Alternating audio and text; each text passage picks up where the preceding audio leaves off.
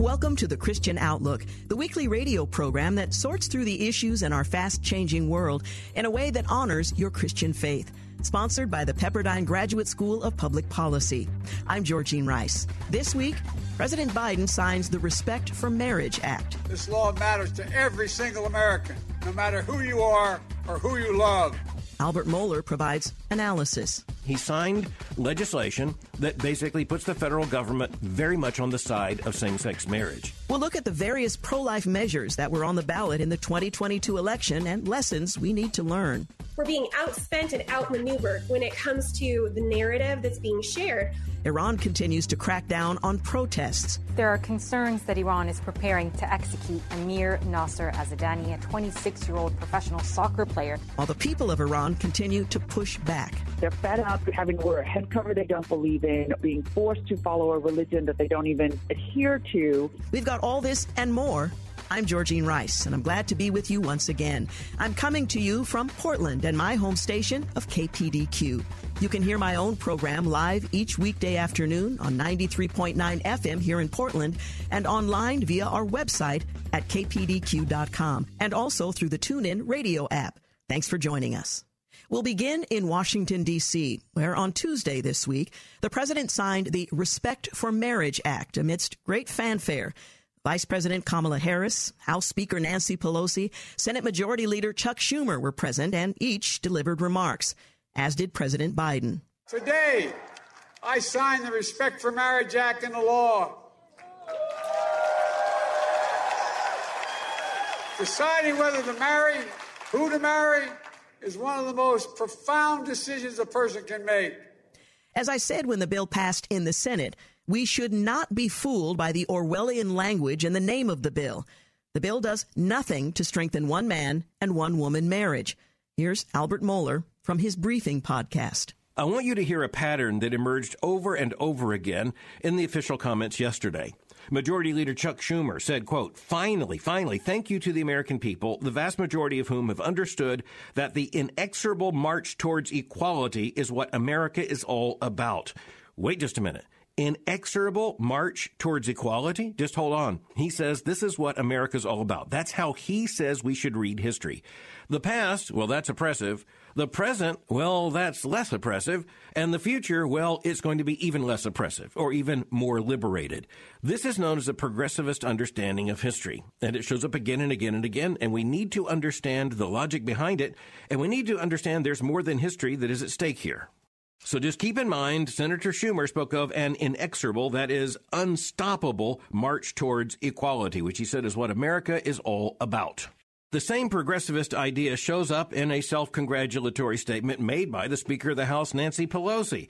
And by the way, when I say it's self-congratulatory, I don't mean that according to her own logic, there's not congratulations to be had here, because she has actually been rather consistent in her advocacy of LGBTQ plus rights. But she said yesterday, quote, one of my final acts in speakership was to sign the Respect for Marriage Act that the president will sign today.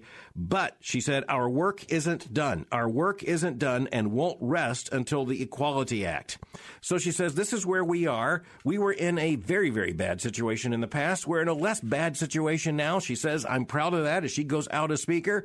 But she says there is still work to be done. There is still liberation to be earned. President Biden, in his very excited comments made yesterday, began by speaking of the place of this event, the signing of this bill, in history. He wrote this, quote, for most of our nation's history, we denied interracial couples and same-sex couples from these protections. We failed. He said we failed to treat them with an equal dignity and respect, and now the law requires an interracial marriage and same-sex marriage must be recognized as legal in every state in the nation, end quote. Well, that's not exactly what it does, but nonetheless, it will have that effect. So I'll say the president wasn't wrong. He just didn't say that very carefully. But what he did say quite carefully is that, again, there's a past, present, and future. And he's placing the signing of this legislation yesterday in a history that really is embedded with a very big argument. You'll notice the conflation of two issues. Skin color and sexual behavior, sexual relationships just got put together as the same thing. The point here as Christians is that we should understand that every single human being made in the image of God is equal in human dignity and respect, regardless of skin color. But that would not be extended to the contradiction of Scripture to say that same-sex marriage, because Scripture can't even imagine same-sex marriage, would be on par with marriage as defined by the Creator and embedded in creation. Those are two fundamentally different things. But in his own ideological frame, Joe Biden, to his political advantage, combined them as if they mean the same thing. But again, the issue of history and the meaning of history showed up again and again. The president said this, quote, "We've seen over the decades progress that gives us hope that every generation will continue our journey toward a more perfect union," end quote. Well, let's just take the president at his word for a moment. Let's just imagine what he means. Well, he signed yesterday, proudly, publicly, he signed legislation that basically puts the federal government very much on the side of same-sex marriage. It certainly means that the federal government must recognize same-sex marriage.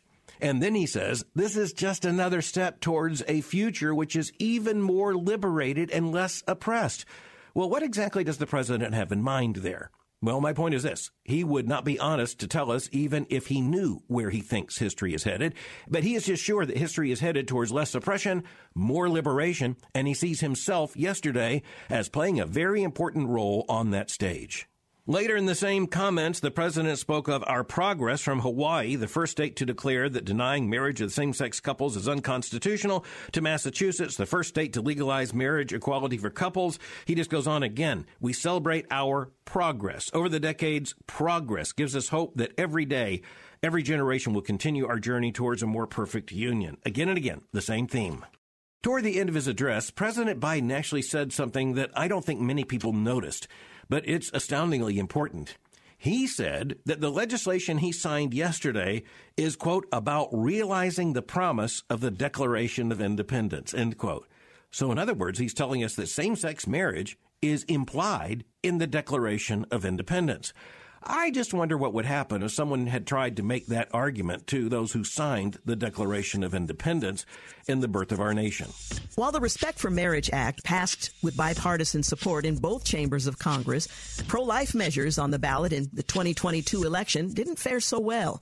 Nicole Hunt, our next guest, says this election was a gut punch to the pro-life movement.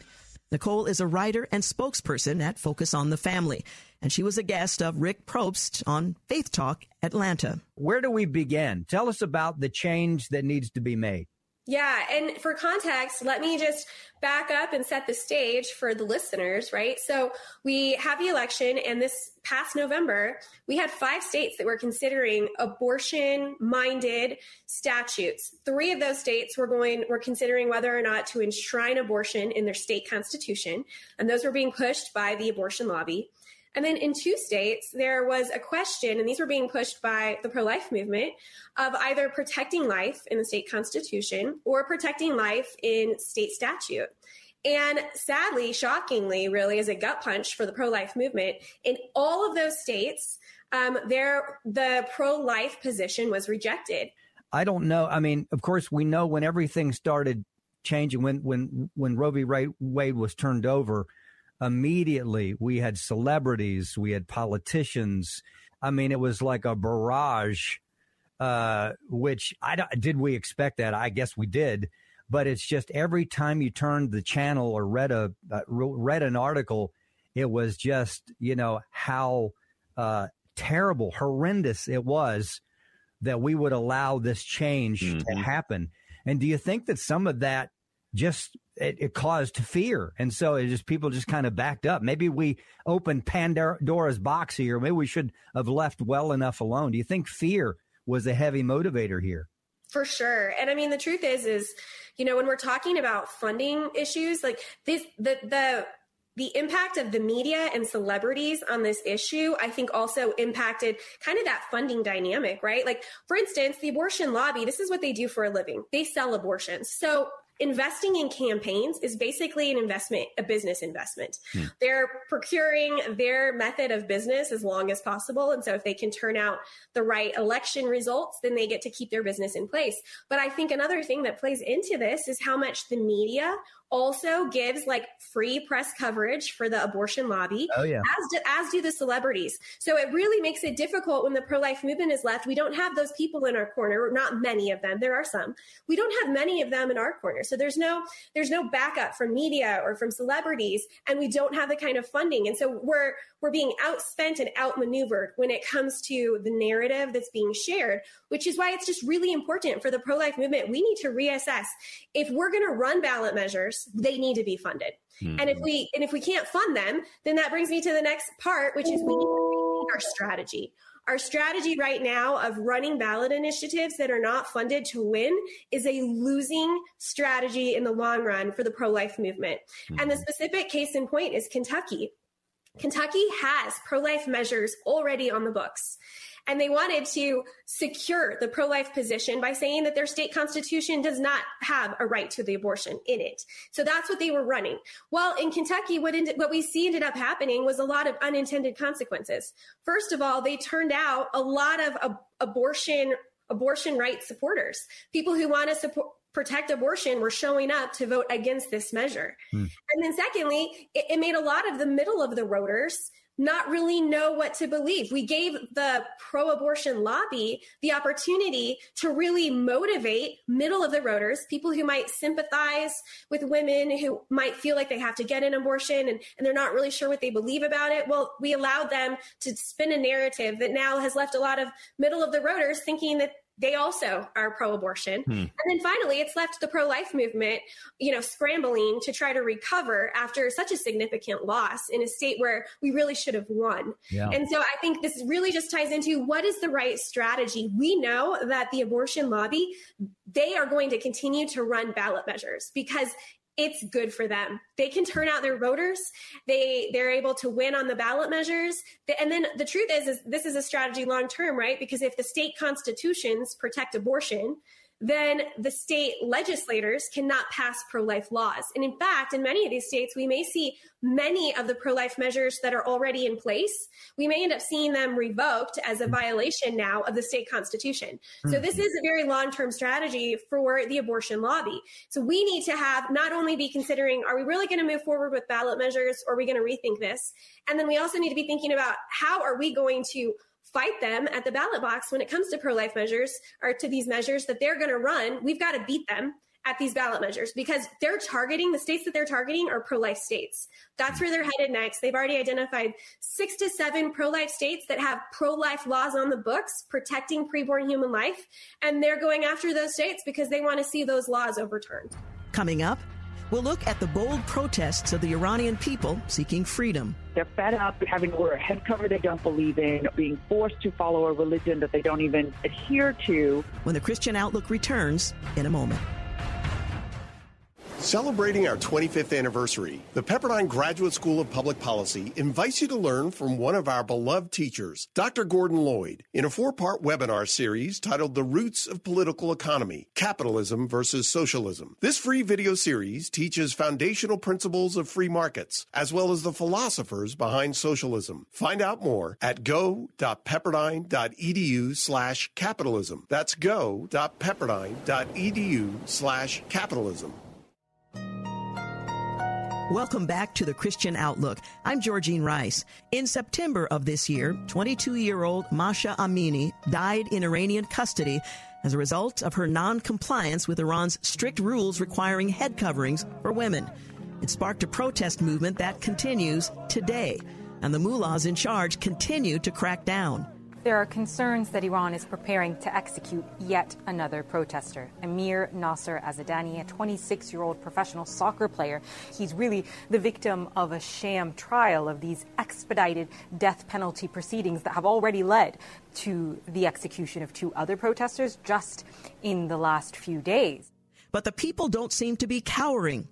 Hedia Mirahmadi, a Christian convert from Islam, was a guest of Don Kroah on Weva in the nation's capital. Well, people have been watching the World Cup, and of course, when the U.S. defeated Iran, some wondered what impact that itself would have at home.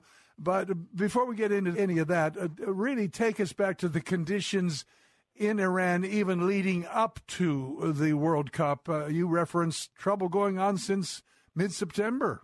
Yes, it actually was sparked by a young woman that was arrested for improperly wearing her head cover, because that is part of the criminal code in Iran and all parts of the country. And as a result of the injuries she sustained, she was brutally beaten in prison. She died from her injuries. And that just sparked worldwide protests of the Islamic rule in Iran that has now been decades, since the Iranian Revolution in 79. And the people have just had it. And this movement in particular, as compared to the Green Revolution about a decade ago, is being led by women of all demographics. And as in the past, or contrary to the past, when this may have driven folks into their home, and especially the women and the children, you're saying that these are the people now out really carrying the battle. And in fact, I guess the men have come alongside and realized that the regime needs to hear their voices. Talk about the growth of this, because so many countries, once the heavy-handed government raises its fist, it's so intimidating, people just say it's not worth it. That's quite the opposite here in Iran now, as I understand it. Yes. And I think I want to point out, most importantly, is that people have to understand Iranian women. They're not like Afghan or Saudi women. So Iranian women, for generations, are fiercely independent, outspoken, and culturally much more aligned to Western civilization and outlook than Islamic and Middle Eastern. So the Islamic Revolution has been hardest felt by Iranian women. And so for me, as a woman of Iranian descent, it is no surprise to me that they are leading this force, because they are absolutely fed up with having to wear a head cover they don't believe in, or being forced to follow a religion that they don't even adhere to. And it's just this pent-up frustration and this innate desire that God puts in all of us to be free. And it's finally coming to the surface. And men, of course, are coming alongside them. And what we hope to see is a international uprising that comes against the Iranian regime. And maybe finally the world will see a change. Now, I noticed, in fact, you've referenced it just a moment ago. For decades, you wrote, many wore a head cover that they did not believe in, or rather to uphold a religion they did not follow or no longer followed. And then you added, as a former Muslim of Iranian descent, I understand why the unveiling became the rallying cry of Iranian women. Talk about just the impact of that itself, that they are somehow put in some kind of category or class where they're not even supposed to show their face, and why the unveiling itself became so significant as a trigger point. So in my personal experience, I also felt oppressed by wearing a head cover. So even though I was a devout Muslim, I despised wearing a head cover. But it's something that the men of Islamic culture use to subjugate women. It's this way of controlling the female population. And so I'm not surprised this is a huge issue for them.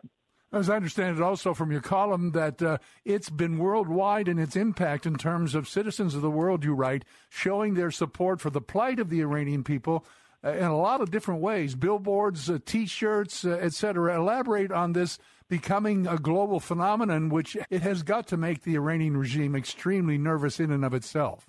Yes, I grew up in Southern California. We have a nickname for Los Angeles. It's called Tehrangeles, because there's so many Iranians that live in Los Angeles. And if you drive down the freeways in Los Angeles, you will see anywhere from 3 to 5 gigantic highway billboards that say women, life, freedom, and show the Iranian flag and a picture of Mahsa Amini, the one who started the protest movement.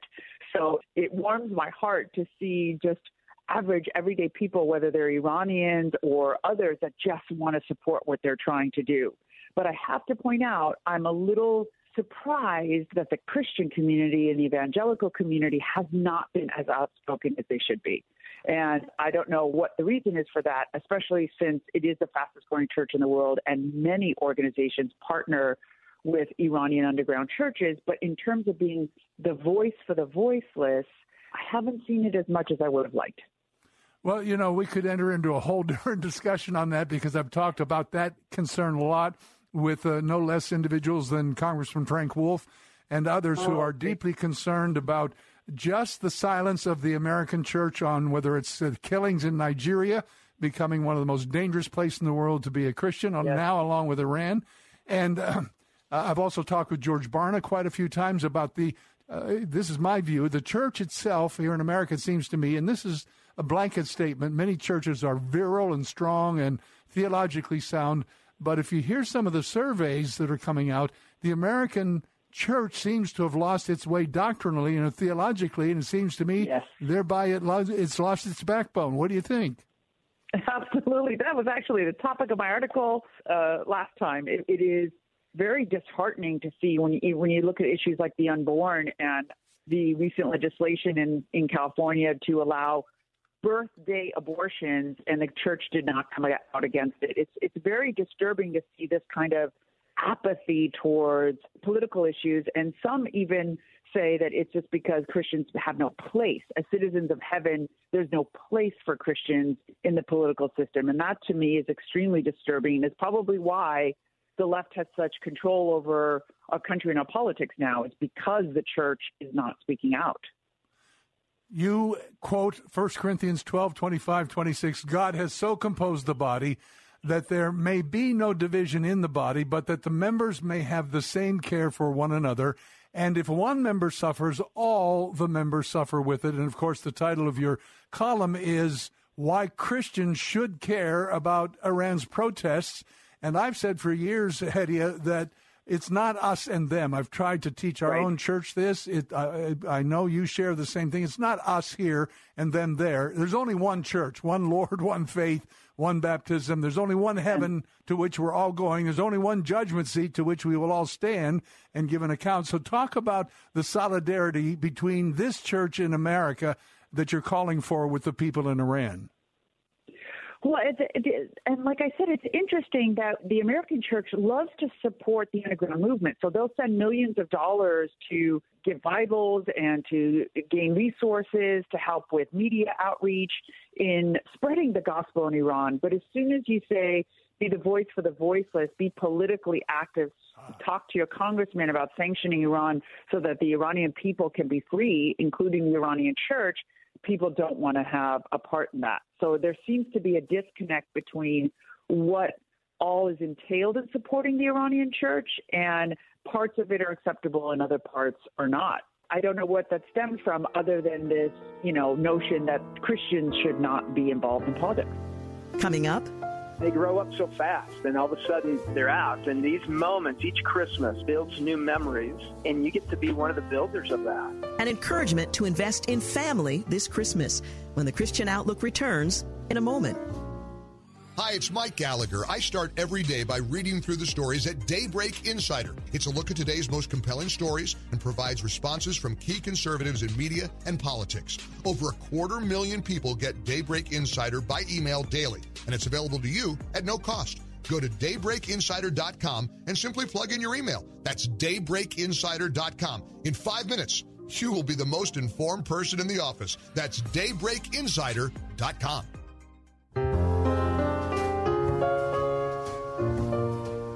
Welcome back to the Christian Outlook, brought to you in partnership with the Pepperdine Graduate School of Public Policy.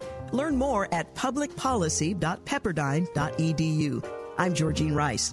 Christmas 2022 is upon us. If you're like me, things seem to speed up this time of the year. There's work to be done for work. There's work to be done for family. It seems there's just more, work to be done, all while the years are flying by. Danny Huerta of Focus on the Family has a great challenge for us all. He was a guest of Bill Bunkley on Faith Talk, Tampa Bay. A lot of parents in America, the big babysitter is buying a phone or a pad or maybe 4 or 5 video games. And so we load all these kids up with all these things, and then we don't spend time with them. That's a big error. That's what we're talking about today, the gift of parents' presence. Talk about that. Yeah, our time, that's something that we can't buy it back. It's so valuable. And yet many times we say we want to spend more time with kids. I hear a lot of parents say, man, I need to do this, or I should spend more time. And why not start now? Why not start today? Just deciding to put things aside, because there will always be demands.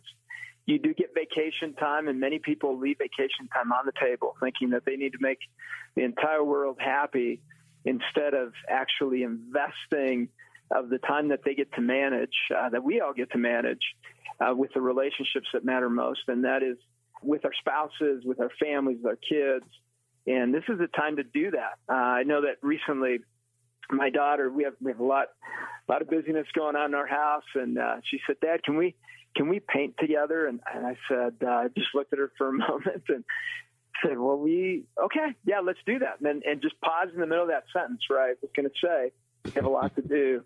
And so we stopped, had some tea together. And for the next 3-4 days, whenever we had some pieces of time together or available, we decided to paint together. And we developed, or we completed this great painting that now she said, Dad, let's put it here. And I want to take that with me when I'm on my own, I have my own house, I want to remember this time. And that was one thing that she came up with in that moment. And now we're talking about the next thing we're going to do when we have some free moments together. And I just told her, I said, hey, thank you for giving me of your time. And she modeled that, but we have gratitude for each other's time. And I wanted her to know that's a valuable thing she gave me. And she said the same to me. And so it's just those little things like that. Maybe it's taking a walk together. Maybe it's going out and doing something outside together that your children love to do, or indoors, whatever that is. But the fact is that time is something that is kind of elusive for us, and we lose it every day, especially through the phone. And that's where our minds sometimes get distracted. As parents, we need to model that we're going to put something aside so that mentally and emotionally and physically we're present with them, because we hope for the same from them, that they are mentally, emotionally, and physically present with us. And so that invitation needs to be clear that I'm going to spend this time with you, and it's not with multiple people coming through the phone. And realize with work and things like that, sometimes you have to have the phone, but when you can, putting that to the side so that you are not wrestling with that fear of missing out on something out there, instead having the fear of missing out on something right in front of you.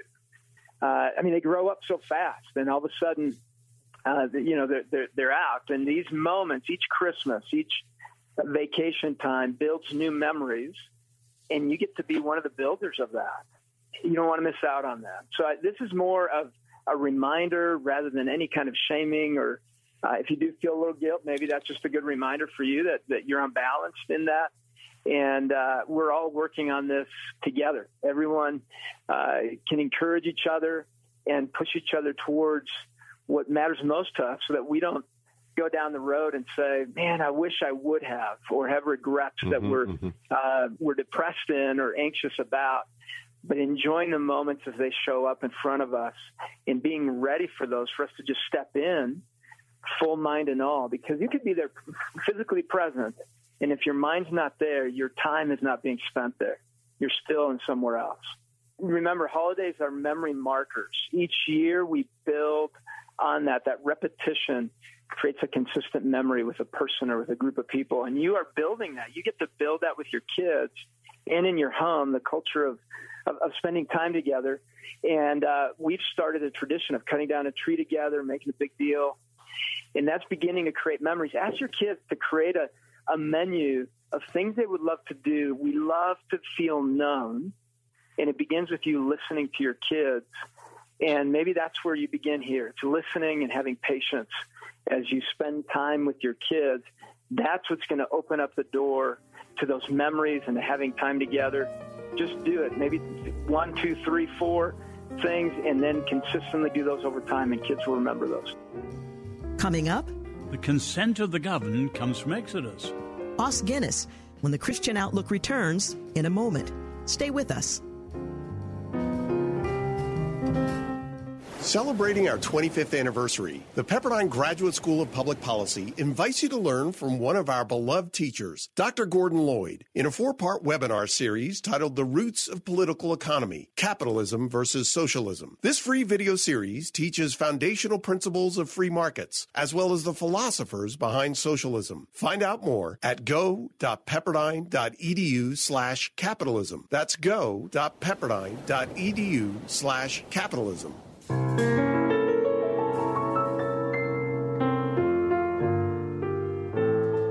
Welcome back to the Christian Outlook. I'm Georgene Rice. Os Guinness, the great theologian and public intellectual, has been a prolific writer for nearly 50 years. But it was his volume from May of 2021 that caught the attention of my colleague, Eric Metaxas. It's called The Magna Carta of Humanity, and it helps us understand ourselves in a fresh way. Here's Os Guinness with Eric Metaxas. You basically say, and just correct me if I'm wrong or if I'm going off, that it was what we read in Exodus, which amazingly happened something like 34 centuries ago, that was the first genuine revolution that paved the way for what we think of now as American-style self-government and the liberties that we have and cherish and all of this. I had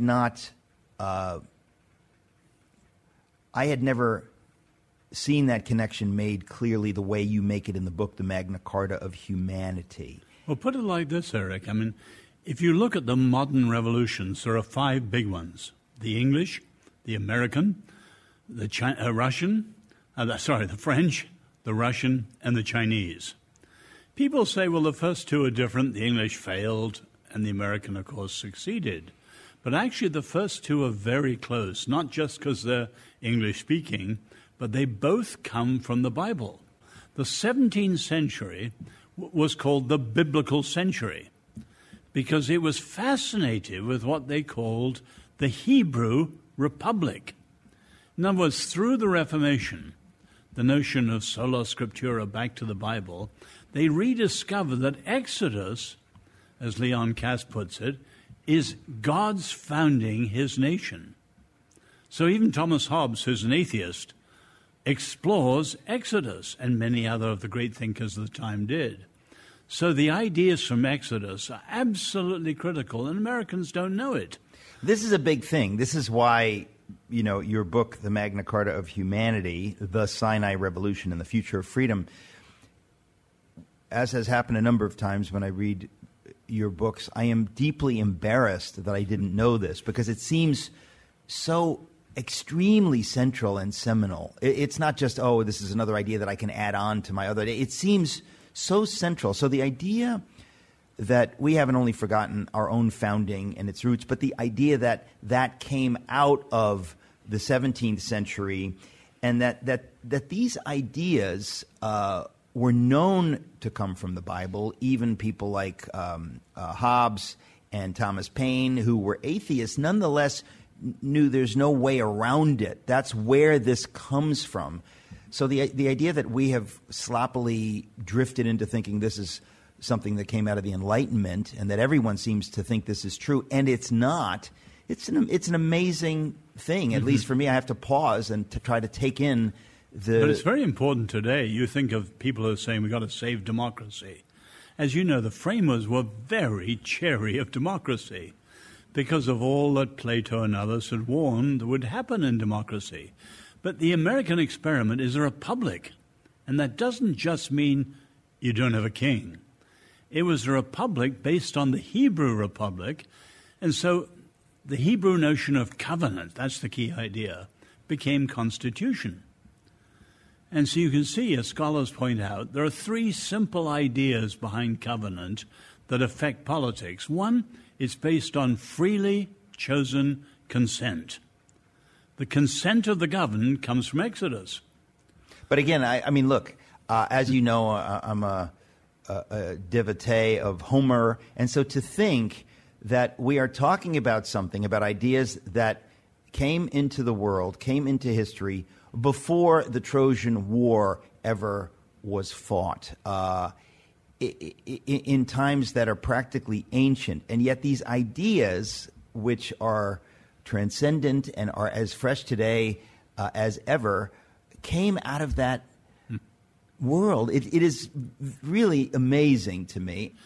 In England, Oliver Cromwell, for better or worse, said Exodus is the direct parallel to what I'm trying to do. And, of course, he failed. But you think of the Mayflower Compact is a covenant. John Winthrop's speech on the Arbella is all about a covenant. When John Adams writes the first written constitution, the Commonwealth of Massachusetts, he calls it not a constitution, but a covenant. Well, we have to remember how close the things you just mentioned were to the Reformation. But I think these ideas have to be remembered. We have to stop and say, wait a minute, we have to go back. We've lost the thread. We didn't think we needed to worry too much about keeping the thread because we thought everyone knows this, but eventually everyone doesn't know it, and it's why we are where we are today. So you mentioned Daniel Elazar. Is he the first one to write at length about this in recent times? The first to write at great length, 10 or so books on it. But you have others, Michael Walzer at Princeton or Eric Nelson at Harvard. They're all writing in the same area. So it's a matter of serious scholarship now. It's not some cranky idea. But think of the significance. It means that America is a nation by intention and by ideas. And one of the implications of that you see from Exodus and Deuteronomy is that the leader is the servant of the people. Moses is the first great national leader described again and again and again as servant. Servant of the Lord, servant of his people. But here's the point. Moses becomes, as the Jews put it, our teacher.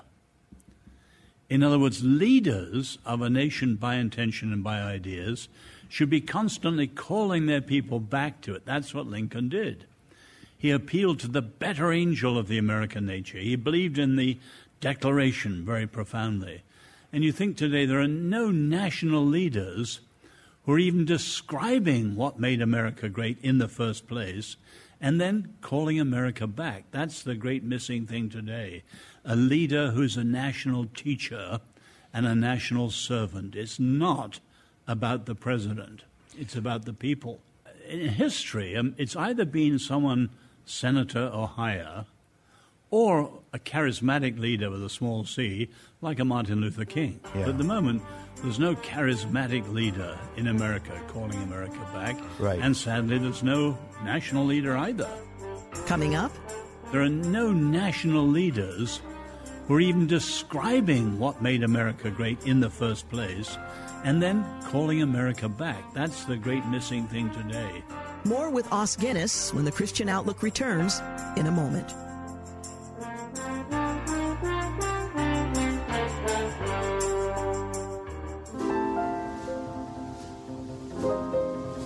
Welcome back to the Christian Outlook. I'm Georgine Rice. Os Guinness has done a valuable work for us in his book, The Magna Carta of Humanity. He's helping us understand in a more nuanced way our profound indebtedness to the biblical notion of covenant and the compact we have made with one another in this great experiment of a democratic republic. Let's pick up on more of Os Guinness with Eric Metaxas. I'm amazed by the idea that what you describe as a covenantal system? How do you put it? Mm-hmm. A covenantal political order. Okay. That we see this only 3 times emerging in history. First, at Sinai, in Exodus, 3,400 years ago, which is astonishing, that out of nowhere in the desert, this extraordinary idea would come out, which then eventually leads through the Reformation to what we call America. It's at least fascinating historically. You mentioned the Swiss. I really don't know much about how their way of doing things came about. Can you touch on that for a moment? I don't know the full details of that. It goes back to the Articles of Confederation and so on, way back in the 1200 or so. But they didn't put their stamp on anywhere else, whereas the American Covenant Constitution became a model for the whole world, but often without the underpinnings. It's important to say that the Hebrew covenant wasn't unique. You had Hittites and the Irish oath ceremonies and so on, but it was quite distinctive. It's the first time that God himself made a covenant with the people. And unlike the Hittite covenants, where you had something very binding but a very narrow area, like a legal contract, the Hebrew covenant covers the whole of life. And if you think of that, it's quite extraordinary that when the Lord of the universe puts forward a covenant, It's not ratified until the people say 3 times in Exodus, all that the Lord says, we will do. That's the origin of the consent of the governed. So how would the American covenant differ from the Hebrew covenant? The American covenant is not a covenant with God. The Hebrew is. It is at best a covenant under God. In other words, we the people are covenanting with each other. But it's not in any way a covenant with the Lord. Now that becomes very important because under God used to be a very important idea. You can see how Lincoln brought that in. But under God means an awareness of God and an accountability to God. And now we've got sort of notions of God on our side, which is a very different sort of thing, an instrumental view of faith, that we can use religion to bolster the nation. And that's extremely dangerous and very wrong. And Lincoln was very clear of the difference between under God, which is right, and God on our side, which is dangerous. Thank you for joining us for The Christian Outlook. If you enjoyed the program, be sure to mention it to your friends and send them to ChristianOutlook.com and encourage them to sign up for our podcast. Our program has been brought to you in part through our partnership with the Pepperdine Graduate School of Public Policy. For executive producer Russell Shubin and producers David Pouchon, Mike Cook, and James Blend, I'm Georgene Rice. Join us again next time for The Christian Outlook.